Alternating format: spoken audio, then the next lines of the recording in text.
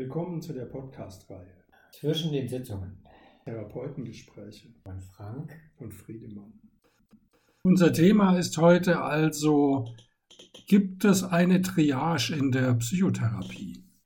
Ja, ich habe gar nicht so explizite Selektionskriterien. Ich habe eigentlich mehr die Orientierung von der formalen Sprechstunde her, von der formalen Struktur der Sprechstunde her, die Leute möglichst, so es geht, und so da Bedarf ist, die einfach in die Probatorik mit rüberzunehmen und das möglichst kontinuierlich zu gestalten, dass da keine Abbrüche stattfinden. Das ist eher so mein Thema. Ob ich jetzt die Frage sozusagen dann sich stellt, wen nehme ich in die Sprechstunde, da selektiere ich eigentlich nicht so sehr.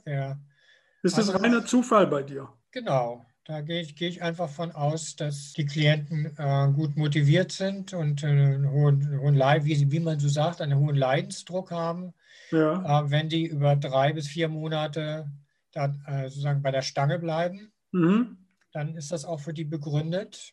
In der Regel inzwischen kriege ich ja auch immer lange Aufsätze, was ich eigentlich datenschutzrechtlich gar nicht mag, wo die Klienten sich erläutern und per E-Mail, oder? Ja, per E-Mail schon, ja. Ja. Aha. Wo die Klienten einfach nochmal einen Überblick geben über ihre psychische Problematik und damit auch sich erklären, warum sie Bedarf haben. Ja. Also was wäre denn jetzt aus deiner Sicht ein gerechtes System? Also jetzt, der Zustand ist ja seit vielen, vielen Jahren so, dass es eigentlich ein verknapptes Angebot gibt. Das hat sich auch wirklich eigentlich nicht gebessert in den letzten, weiß ich nicht, 10 Jahren, 15 Jahren. Ist eigentlich immer schon gleich schlecht, oder? Ja, das ist also jedenfalls im Großen und Ganzen gleich kann bleibend. ich nicht sagen, dass sich das verbessert hätte. Ja, man kann sagen, also, dass ich das Gefühl habe in den letzten Jahren oder wenn jetzt hier diese Neubesetzungen stattgefunden haben, dass die Klienten dann ja schon häufiger dann abspringen, weil sie offensichtlich wen anders gefunden haben. Aber es findet sich schnell Ersatz und insofern ist es tatsächlich von dem, was ich als Therapeut mitbekomme, sozusagen bleibt es gleich. Es entstehen immer wieder Warteschleifen von mindestens 3 Monaten, wenn nicht eben mehr. Ja. Ja, also hat sich nicht geändert. Ich weiß nicht, womit das zu tun hat, aber kann man ja viele Hypothesen anstellen dazu. Was ist, ja, genau. Also da geht es ja schon los. Also gibt es einfach jetzt mehr Sensibilität unter den Klienten, dass sich das für psychische Einschränkungen oder gibt es einfach, werden zunehmend und fortlaufend in bestimmten Gesellschaftsbereichen einfach die Anforderungen höher, so könnte man so argumentieren. Ich weiß es nicht, es lässt sich schlecht überblicken. Ich glaube schon, so von meinem Eindruck her, dass die Sensibilität von den Leuten gegenüber psychischen Einschränkungen und dem, was das bedeuten kann, so an Arbeitseinschränkungen und an Wohlbefinden, dass das gewachsen ist in den letzten Jahrzehnten. Ja. Okay, und auch, ich würde auch sagen, es ist auch im Gesundheitssystem selber eine größere Offenheit für Psychotherapie. Genau, das denke ich auch. Schon viel besser verankert so. Ja, also die Leute müssen nicht endlos durchs Gesundheitssystem wandern, bis sie dann beim Psychotherapeuten landen, sondern es geht relativ schnell.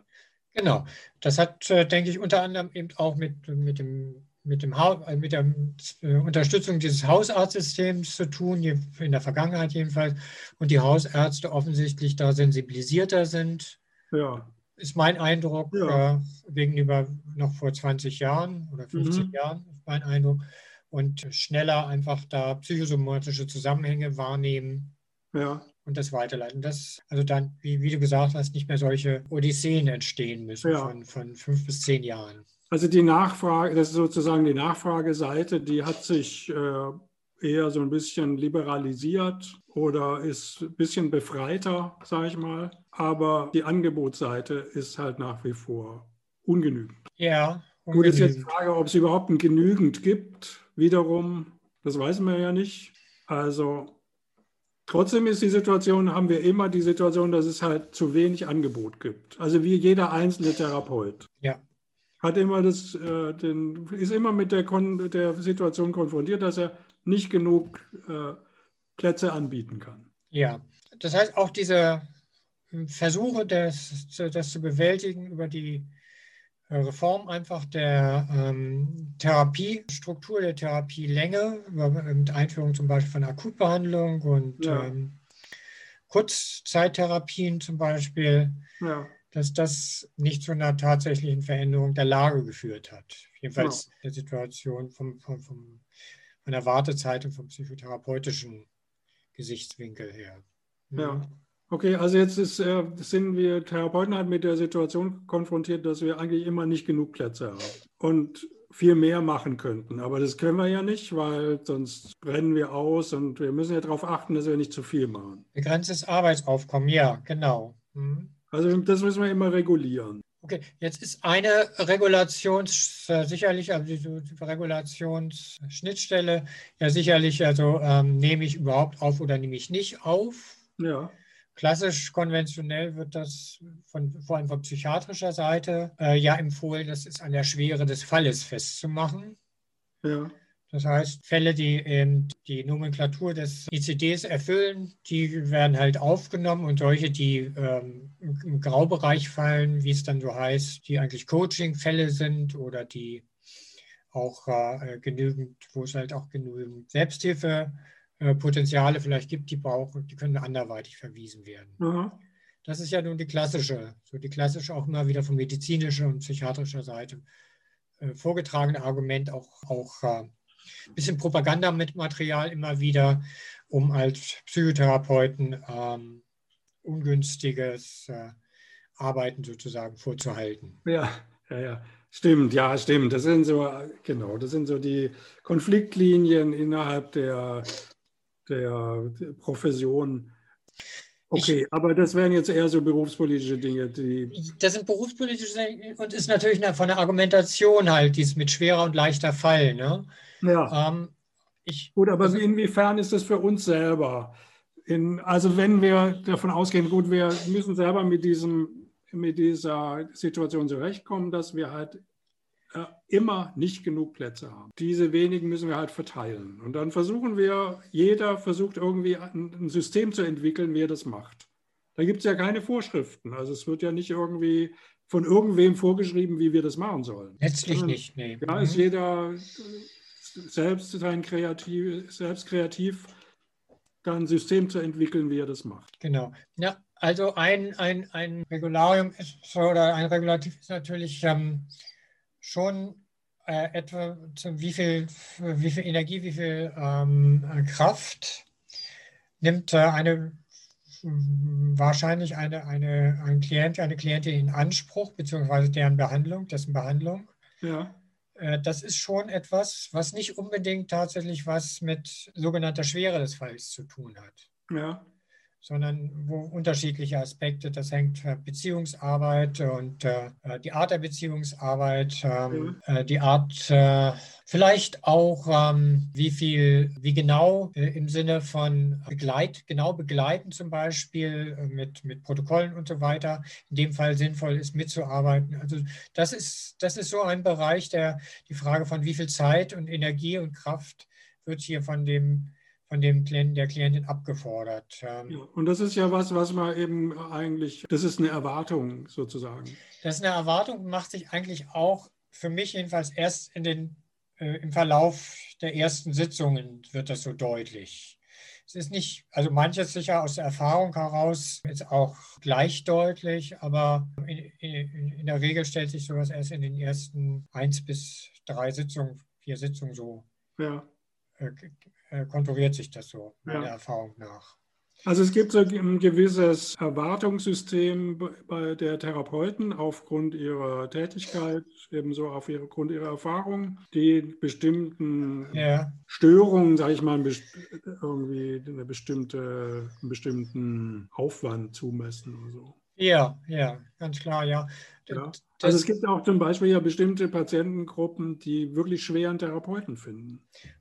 Klar, genau. Klassisch zum Beispiel im Borderline-Patienten, wo dann entsprechend ja auch fachspezifisch sich dann einfach, glaube ich, auch als Reaktion darauf, was sich herausstellt, aber wo eben, jedenfalls, ich weiß nicht, ob es jetzt noch so ist, aber ich hatte das Erleben, so vor 10 Jahren gab es immer noch Vorurteile oder Befangenheiten. Also das sind zeitintensive Klienten, die fordern viel Investitionen in Beziehungsarbeit und so weiter. Und deswegen gab es da Vorbehalte von Seiten von Psychotherapeuten. Da gab es vor Jahren auch mal Untersuchungen zu, die hatte ich damals gelesen, die das nochmal so bestätigt hat. Ja. Als ein Beispiel halt. Ja, genau. Also es gibt,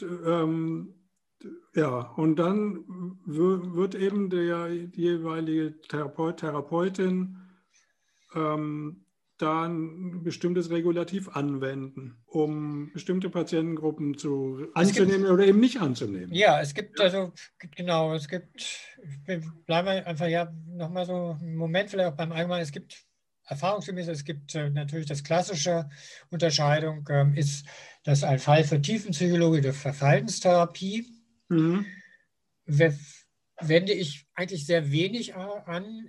Ich erlebe es umgekehrt einfach, dass nicht zu selten einfach, nicht selten, einfach Klienten kommen. Ich bin von einer tiefen Psychologen geschickt worden. Ich sei kein Fall für einen Psychologen, sondern für einen Verhaltenstherapeuten. Ja, genau. Ja, habe ich auch schon gehört.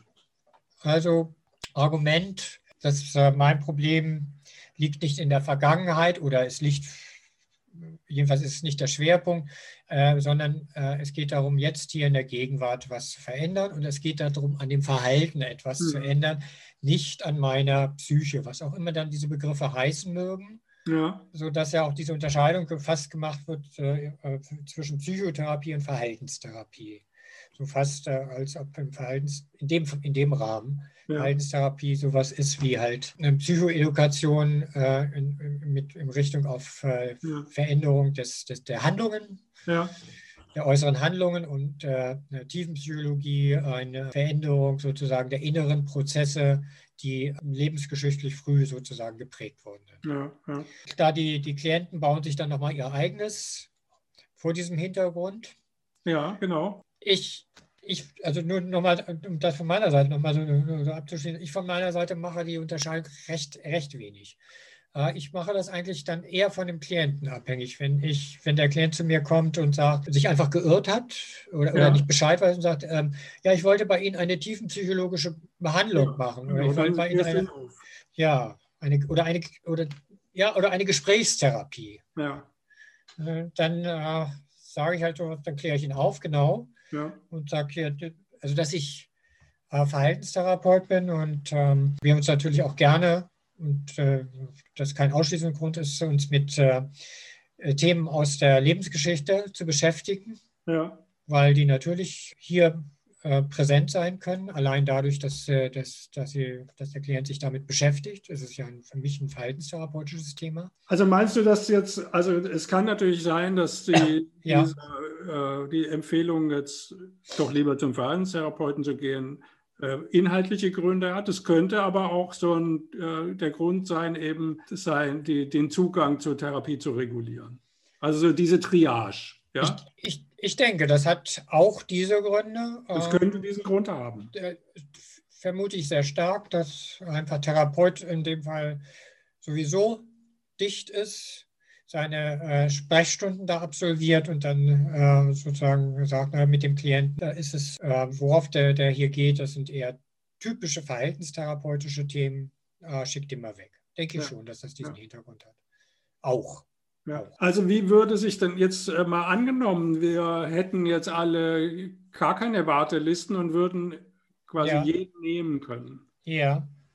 So, was würde denn passieren? Also gut, wenn ich mich so zurückerinnere, ganz früher gab es das auch schon mal so eine Zeit. Okay.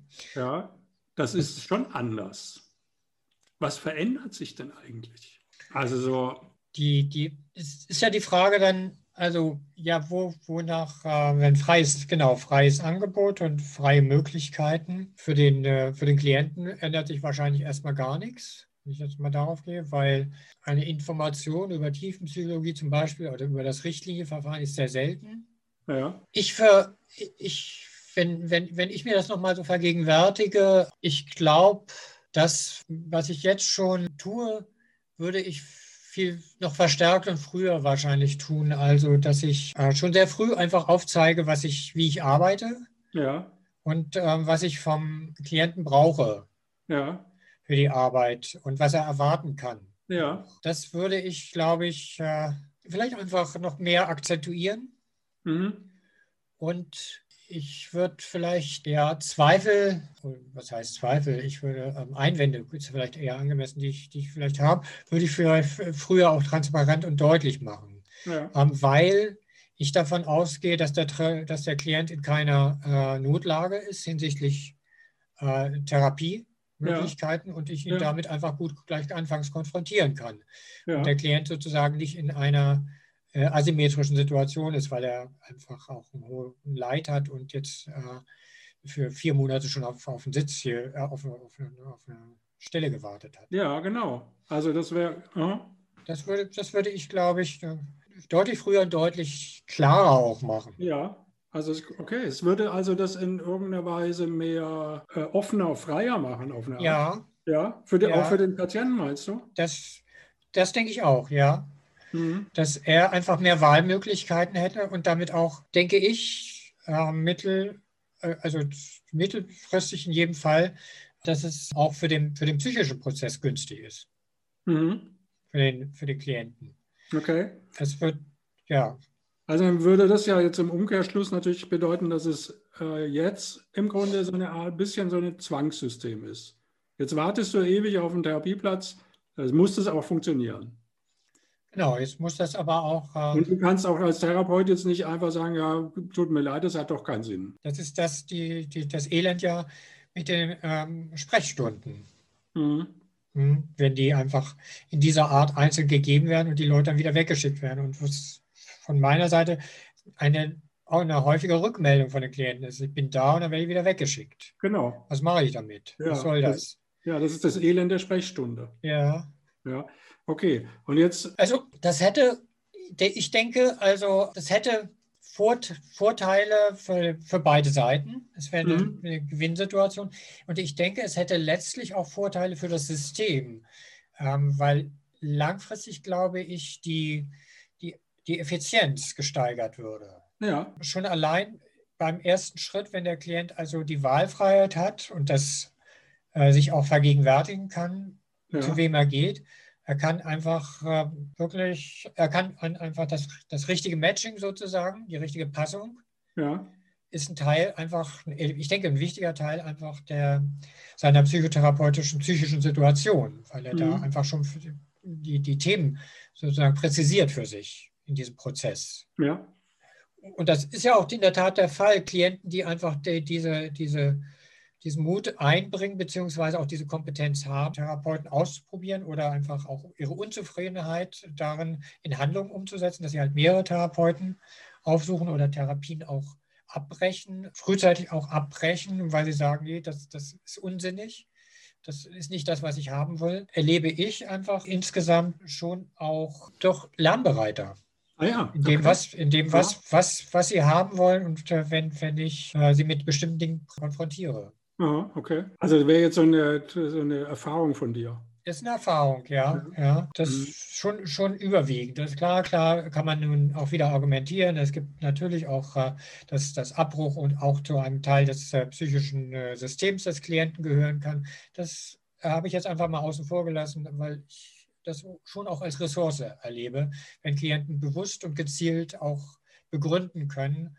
Nicht in dem Sinne, der Therapeut war scheiße, sondern es war nicht das, wonach ich gesucht habe. Ja, aha. Ja, gut. Also da ist man auch schon eigentlich ganz schön weit, wenn man das kann. Ja, finde ich auch. Nicht schlecht. Ja, Ja. ja. Also, okay, also jetzt, wenn dieses Triage-System, also wir gehen davon aus, die Therapeuten machen das eben. Also ich gehe mal davon aus, alle Therapeuten haben so eine Art Triage-System in ihrem Ja, Kopf, ja, bewusst oder unbewusst, ja, hoffentlich bewusster, aber ja, so. Und das hängt von verschiedensten Faktoren ab.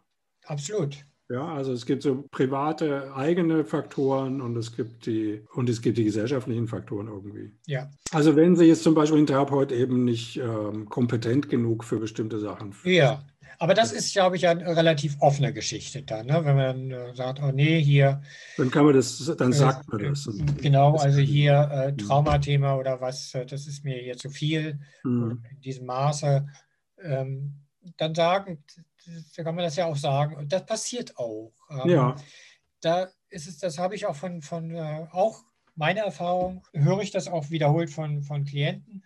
Da ist es eher die Frage, wie das präsentiert wird. Und ich glaube eben tatsächlich, es wird eben, jedenfalls in der Reaktion, wie es wirkt, häufig als Verletzung erlebt. aha. Und ich glaube, wenn einfach mehr Möglichkeiten zur Verfügung ständen, müsste das nicht als Verletzung erlebt werden. Ja, Ja. okay. Das wäre dann schon eine Intervention im Grunde.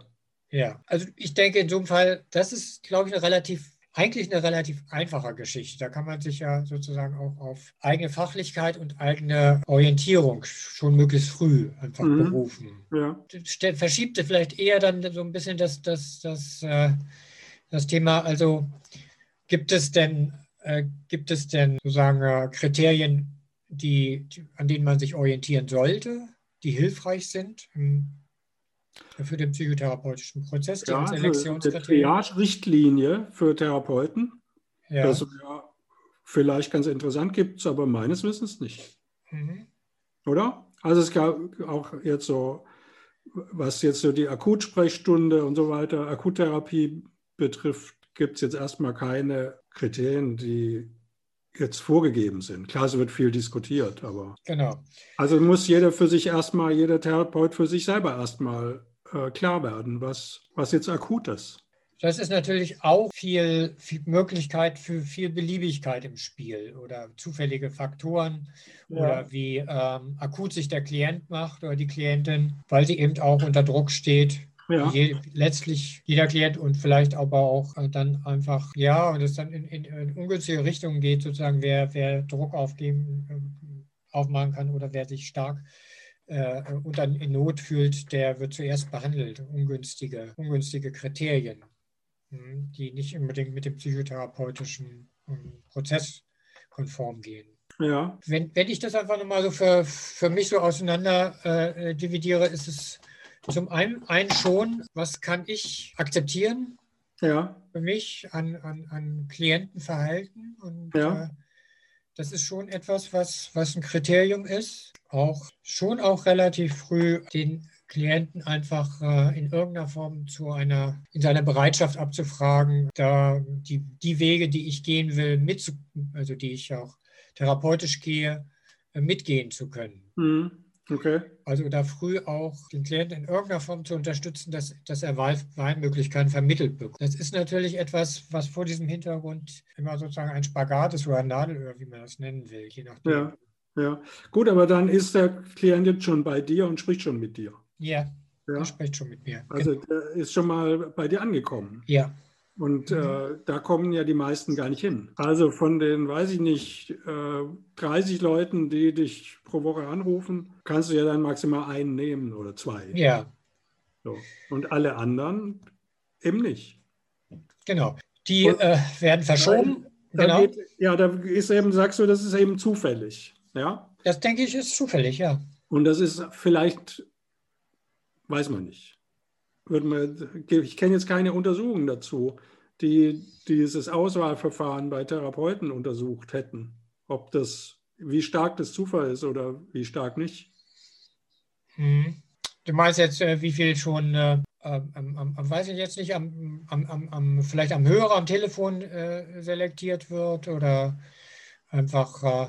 Ja, also ich würde jetzt mal sagen, die Therapeuten selektieren halt irgendwie. Das Ja, ist nicht natürlich. festgelegt. Ja. Jeder hat seine eigene Lösung, wie er das macht. Und die Kriterien sind mehr oder weniger klar oder bewusst. Ja.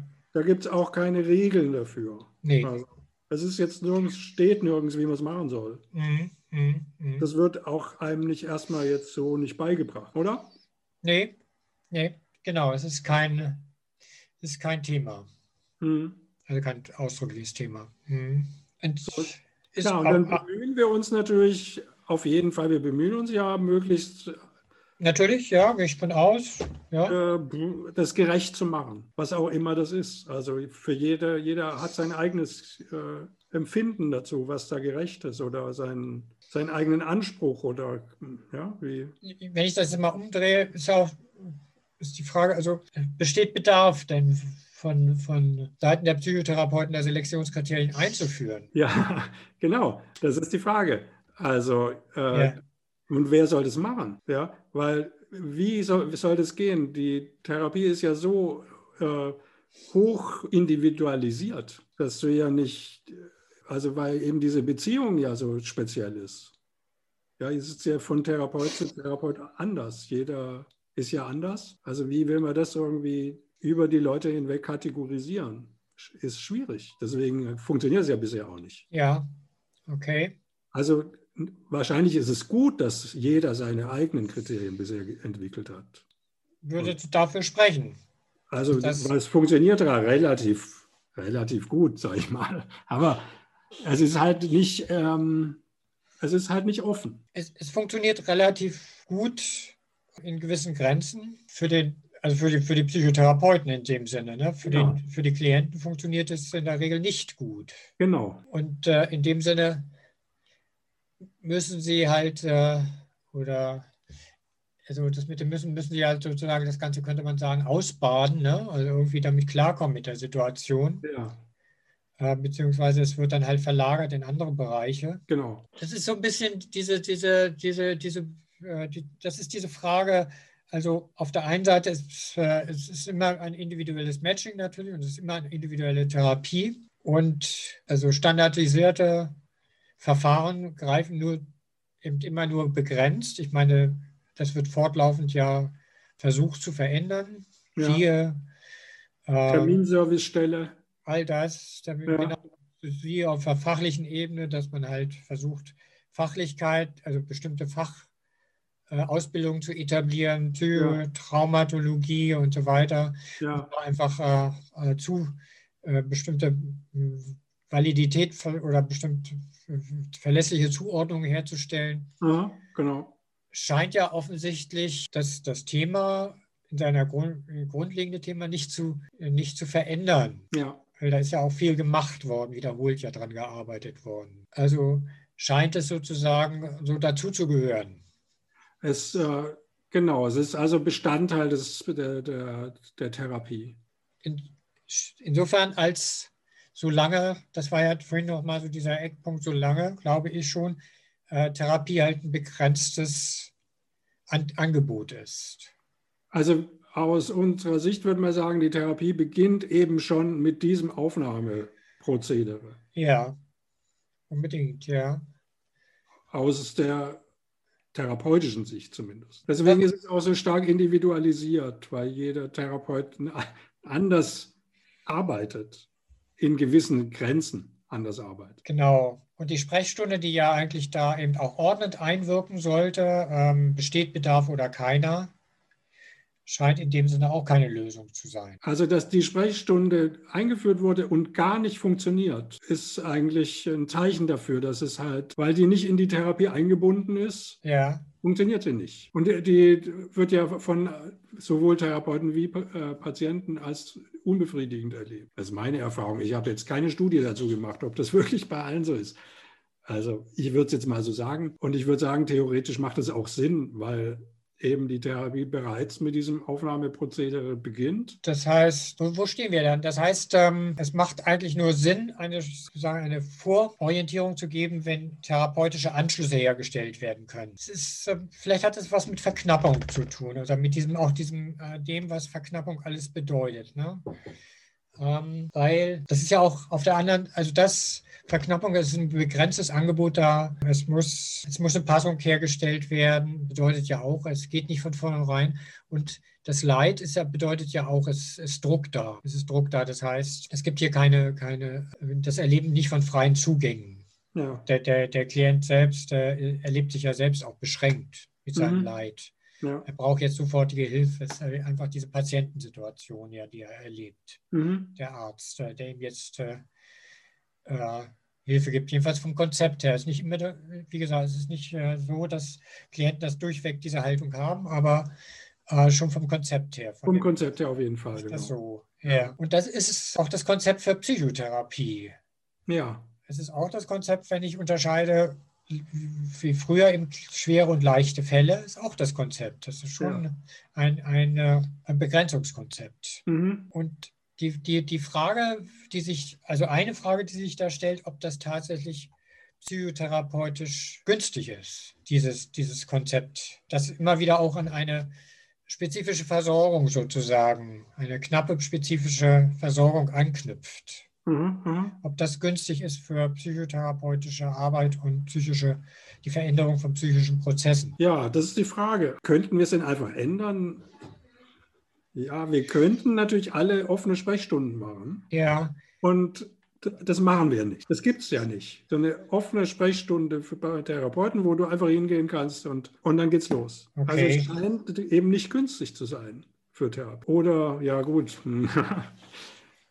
was ist die Funktion davon? Genau, das ist natürlich die Frage. Das ist so ein bisschen die Frage, ne? In welcher Tradition steht das oder welche Funktion erfüllt das? Ja. Ja gut, es macht eben auf jeden Fall, da knüpfen wir vielleicht ein bisschen an das Identitätsthema an. Es macht so eine Hierarchie eben. Ja, es zwingt ja halt zu Sortierungs- und Klassifikationsmechanismen. Ne? Mhm. Darüber reden wir ja auch gerade eigentlich, Genau. Die ausdrücklich oder unausdrücklich laufen. Ja, genau.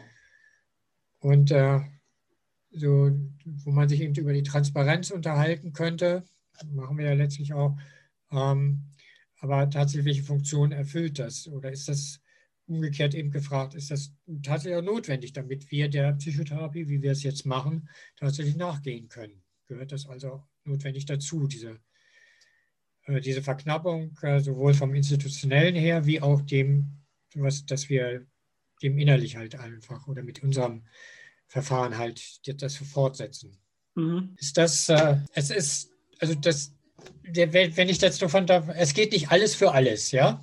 Ja, so. Genau, das gibt auf keinen Fall. Und jetzt sagen wir mal, diese Verknappung ist Bestandteil der Therapie. Und das gibt es jetzt in anderen therapeutischen Bereichen eigentlich nicht so. Also ja, gut, also beim Physiotherapeuten ist es ein bisschen verknappt, da kriegst du schon relativ zeitig einen Termin. Ja. Und bei den Ärzten ist es auch verknappt, aber bei der Technik, ja, okay. ja, MRT genau. oder so. Ja, ja irgendwas. Aber das ist das Bestandteil hat es da auch so eine Funktion? Okay, ich denke, also eine Überlegung, die ich dazu für wichtig erachte, hat Verknappung auf der einen Seite was damit zu tun, dass auf der anderen Seite ein Prozess vollkommen abgeschlossen werden soll. Also dann in dem Sinne, dass die Therapie auch zur Gesundung führen soll, in dem Sinne. Das heißt, dass ein Heilungsprozess, dieses Heilungsthema, ob das dazugehört, auf der Verknappung auf der einen Seite, auf der anderen Seite einfach eine vollständige Remission oder was auch immer. Ja.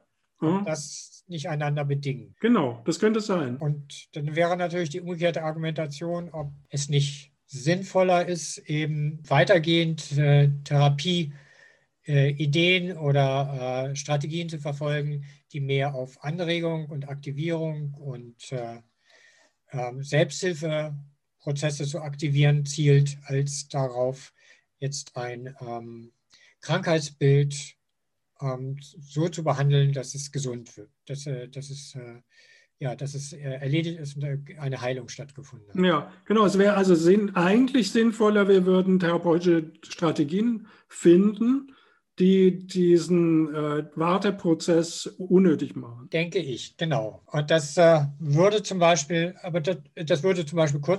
kurztherapeutische Verfahren zum Beispiel ja bedeuten. Deswegen gibt es ja auch diese Reformierung, also die Einführung von Kurzzeittherapien in dem Fall vom Gesetzgeber beziehungsweise von in unserem Gesundheitssystem. Ja, das reflektiert aber eben nicht diese Schwere. Das glaube ich, das hat das Thema noch nicht erfasst. Genau, das hat das Thema überhaupt nicht. Also die Kurzzeittherapie hat eben nicht diese Schwere und dieses Langfristige und dieses, Ich muss lange darauf warten und es ist sehr schwer, einen Platz zu kriegen und so. Das denke ich auch. Und das ist, glaube ich, auch der Unterschied zu dem, wenn man jetzt ja nochmal bei den Worten ansetzt, zu Kurzzeittherapie und zu Kurztherapie. Das heißt, es ist noch nicht in dem Sinne verstanden worden, dass es nicht darum geht, hier die Zeiten einfach zu begrenzen, um einfach natürlich Geld einzusparen, was gut ist, sondern es geht eigentlich darum, diesen Ansatz von ein Problem oder ein Thema muss aus der Welt geschafft werden, ein Leid oder eine Krankheit muss beseitigt werden, um das Thema, in Frage zu stellen, zu hinterfragen. Darum geht es eigentlich. Und das heißt, dass Therapie eben andere Strategien hat, so entwickeln müsste. Entwickeln müsste. Um halt flexibler an der Stelle zu sein. Und das heißt eben auch damit, würde es auch eine andere Ansicht von Leid sein. Ja. Und eine andere Konzeption auch von Leid. Eine andere Konzeption von Leid dann. Ja. Genau, damit natürlich auch tendenziell dem Klienten eine andere Erwartungshaltung zu vermitteln, was Therapie leisten kann. Ja, gut, dann wäre das jetzt Bestandteil der Therapie. Jetzt ist es ja nur implizit Bestandteil der Therapie. Oder nur, Ja. Oder unbewusst. Ja. Ja. Ich denke, es wäre Bestandteil der Therapie und es ist aber natürlich auch ein weitergehendes gesellschaftliches Thema, weil der Hintergrund eben auch für Kurzzeittherapien genau das ist, die Beseitigung des Leidensdrucks und deswegen einfach die Klienten schneller sozusagen an die Fressnäpfe zu bringen. Ja, genau. Und das halte ich eher tatsächlich für eine Verstärkung dieses falschen, also im Sinne von ineffizienten Weges auch. Genau so ist es. Ja, genau, das verstärkt es eigentlich. Ja.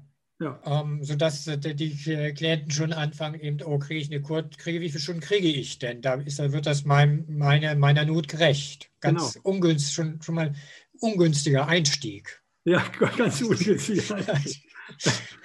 Damit ist es eigentlich schon richtig zementiert. Ja, genau. Es wird zementiert dadurch. Und die Frage ist sicher, das ist auf der einen Seite fast ein therapiewissenschaftliches Thema, auch fast eine Frage der Erkenntnistheorie. Wie gehe ich Therapie, wie sichte ich Therapie?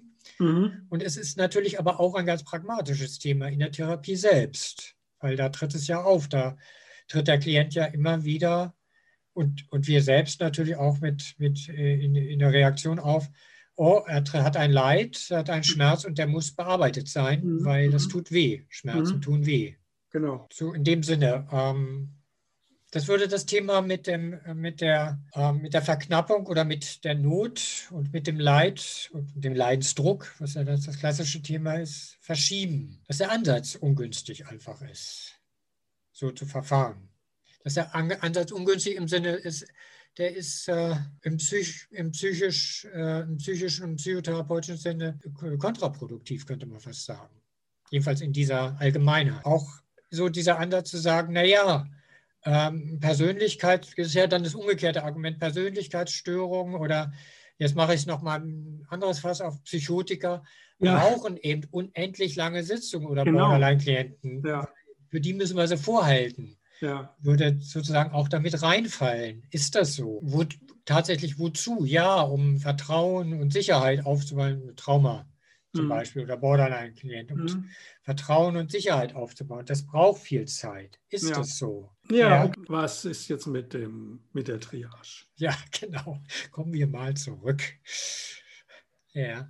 Also die Triage ist irgendwie Bestandteil der Therapie. Schwierigen Situationen.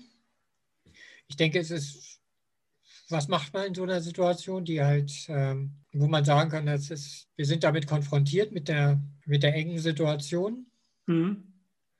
Und haben vielleicht gleichzeitig präsent dass das nicht unbedingt förderlich ist der Therapie. Das eine ist natürlich klar, das möglichst transparent zu machen, wenn es tatsächlich, ich denke, erstmal grundsätzlich möglichst transparent, soweit es einfach im therapeutischen Rahmen machbar ist. Also auch von Seiten des Therapeuten es transparent zu machen. Mhm. bin jetzt in der enge Situation und tatsächlich, ja, ich wähle aus, muss ich Ja. machen. Ja. Und dann ist natürlich tatsächlich die Frage, ja, was sind denn die Kriterien von Ihnen? Oder was sind die Kriterien von im Allgemeinen? Wenn es jetzt nicht die Frage ist, funktioniert der Anrufbeantworter oder nicht? Ja. Also so weit das vorzuverlagern. Ja, und da wäre es jetzt natürlich eine gute Therapie, da eine gute therapeutische Intervention zu haben. Ja. In dem Moment. Was ja wirklich dann, das ist schon ganz schön anspruchsvoll. Ich habe mich gerade mal so eben tatsächlich mal mit diesem Gedanken konfrontiert, wenn ich in so eine Situation reingehe und sage, wissen Sie, natürlich jedes Leid ist individuell und jeder Klient erlebt sich in einer Not, sonst wären Sie nicht hier, sonst wäre der Klient nicht da. Und dennoch musste ich hier auswählen. Mhm. Ist natürlich so, dennoch wähle ich hier aus. Ich überlege so gerade und stellte das zur Diskussion gegenüber einem Klienten, also dass ich angesichts meiner Ressourcen halt zum Beispiel diesen Klient nicht behandeln will oder nicht Ja. behandeln kann. Ja. Und das so mitzuteilen, dass es Teil einfach auch des therapeutischen Prozesses ist. Also dass der Klient eben nicht, wie es de facto ja ständig passiert, frustriert, enttäuscht ist, dass er vielleicht auch noch sagt, okay, das verstehe ich, aber natürlich damit die Frustration sozusagen nur unterdrückt oder verschiebt meistens. Ja. Weil Klienten sind ja auch sehr freundlich. Tatsächlich eine Möglichkeit ist, das ist tatsächlich mehr so pragmatische Sachen tatsächlich, die mir so einfallen. Mhm. Und vielleicht ist das tatsächlich auch so ein Hinweis. Ich sage zu Klienten, ich habe nicht so viel Zeit, ich kann sie nur alle 4 Wochen nehmen. Ja. Das praktiziere ich. Ja. Normal, ich sage den Klienten auch normal so üblich. Ist mal die Frage noch, ob das tatsächlich zielführend ist, aber üblich, normativ üblich ist jede Woche. Ja. Aber ich kann das nicht leisten. Mhm. Sind Sie damit einverstanden? Und das wird erstmal so eine Zeit lang so sein. Mhm. Damit gewinnt natürlich zum einen, dass der Klient sagt, also das ist natürlich die Entscheidung des Klienten. Auf der anderen Seite steht der Klient natürlich, kann ich natürlich immer wieder sagen, der Klient ist mit dem Rücken zur Wand, weil womöglich hat er keine Alternative. Keine Alternative, Und das genau. heißt, er muss das eben nehmen, stehe ich Ja. wieder bei diesem Argument. Ja. Wenn ich einen normalen Tag habe, thematisiere ich das auch, dass ich das weiß. Manchmal sagen das Klienten auch und sprechen das so an. Mhm. Und ja, und gehen halt dann dazu über, dass sie das aber trotzdem verstehen. Meistens ist das so, dass sie es verstehen. Und wenn ich einen normalen oder guten Tag habe und nicht so sehr unter Zeitdruck stehe, das bedingt einander ja alles, Ja. dann finde ich mich noch in der Situation, dass ich zusammen mit dem Klienten vielleicht kleinere Maßnahmen erarbeite, wie er sich in diesen Wochen über Wasser halten kann. Mhm. Das ist alles eng, sage ich mal so, weil das braucht alles Zeit und deswegen überziehe ich auch häufig. Ja. Das ist ja Ausdruck dieser Situation. Genau. Das heißt, ich greife eher zu solchen pragmatischen Mitteln, die dem Klienten sozusagen immer wieder, also zum einen abfordern, dass er sich neu einbringt und im Prozess bedeuten, dass die Maßnahmen möglichst kleinschrittig formuliert werden, möglichst praktisch auch. Ja. Also was kann man machen? Was steht Ihnen zur Verfügung? Oder schreiben Sie mir das auf oder schicken Sie mir das zu, dass ich da einfach ein Auge Mhm. drauf haben kann. Mhm. Also solche möglichst flexibler werdende Maßnahmen, pragmatische Geschichten. Sowas in diese Richtung. Ja. Ja. Okay. Ich denke tatsächlich auch, dass wenn man das weiter nicht nur als ein Notfallprogramm betrachtet, sondern tatsächlich, dass das vielleicht auch der Weg ist, wohin es gehen kann. Also systematisch, ja, also dieses Auftun von Alternativen, auch zeitlichen Alternativen, Ja. dass das eigentlich ein günstiger Weg wäre. Also dass in diesem pragmatischen, aus der Not heraus zu reagieren, auch so eine, sage ich mal, so eine Wahrheit enthalten ist, so eine Ressource enthalten ist, die eigentlich eine Antwort auf diese Situation ist. Okay. Dass es also nicht zufällig ist, dass man auf darauf kommt. Es erfordert schon, deswegen habe ich das so ein bisschen betont, normal und gut drauf, es erfordert schon eine Flexibilität, es erfordert auch ein Rückmeldungseinholen beim Klienten. Ja. Es erfordert auch, dass man nicht zu schnell zufrieden ist mit Standardantworten des Klienten, weil der Klient einfach sicher auch politisch korrekt verhalten will, angesichts dieser Notlage. Ja. und die Verantwortung für den gesamten Prozess beginnt zu übernehmen und das also immer wieder auch in Frage zu stellen. Das ist Arbeit und manchmal will ich die mir nicht machen, weil der nächste Klient schon seit 10 Minuten wartet und ich, weiß ich nicht, schon 7 Stunden gearbeitet habe. Ja, genau. Ja, also es ist wahrscheinlich auch gut eben für den therapeutischen Prozess, wenn die Therapie eben schon in der Triage beginnt, sozusagen, und die Patienten mit in diesen Prozess einbezogen sind. Das denke ich grundsätzlich. Also wenn das wirklich so offen auch ist, dass diese Kriterien klar werden und dass es von Anfang an irgendwie für die Patienten erlebbar wird, wie die Situation sich darstellt. Und das, sage ich mal, validiert ihr eigenes Anliegen. Denke ich, validiert ihr eigenes Anliegen und gibt ihnen mehr Raum. Auch nochmal, nicht nur um natürlich mit der Enttäuschung umzugehen, sondern gibt ihnen auch mehr Raum, nochmal auf ihr eigenes, in Anführungsstrichen, Leid zu gucken. Nicht um das in Frage zu stellen, so meine ich das nicht, als Leid, sondern um es bereits daran zu arbeiten. Ja. Und das heißt, es ist ja natürlich auch eine Akzeptanzgeschichte. Also genau, es ist eine Akzeptanzgeschichte. Ja, also so ist die Situation. Ja. Das ist nicht schön. Und sind Sie bereit, in dieser Situation die so zu nehmen, wie sie gerade ist und mit mir daran zu arbeiten und mit Ihnen auch tatsächlich. Und das ist sozusagen ein großer therapeutischer Einstieg, diese erste Bewegung zu vollziehen. Ja. Ja. Also vielleicht könnte man sagen, das ist vielleicht eben der Punkt in der Psychotherapie, dass diese Triage eigentlich schon eben ein der Beginn der Therapie ist in einer gewissen Weise. Und deswegen hält sich das vielleicht auch so stark. Es hält sich so stark in dieser einschränkenden und in dieser negativen und immer wieder anklagenden Form oder Gewissensbisse vermittelnden Form, also in dieser Selbstvorwurfs- und Fremdvorwurfsform. Ja. Und es ist eigentlich immer wieder die Aufforderung damit verbunden, denke ich, damit offensiv umzugehen und es nicht nur weniger einfach als Einschränkung zu begreifen, sondern tatsächlich als Möglichkeit.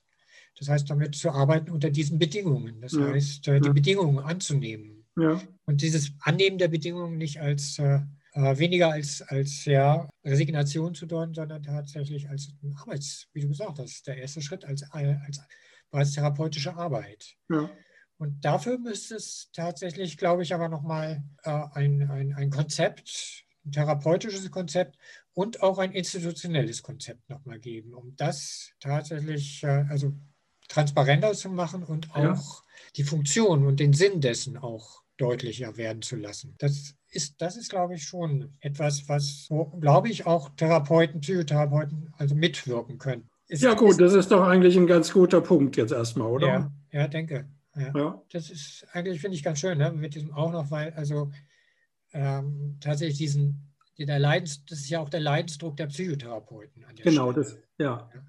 Das heißt, auch zu erleben, dass das eine ungünstige Position und auch ungünstige psychotherapeutische Position ist, in die sich da sozusagen unsere Profession reinbegibt.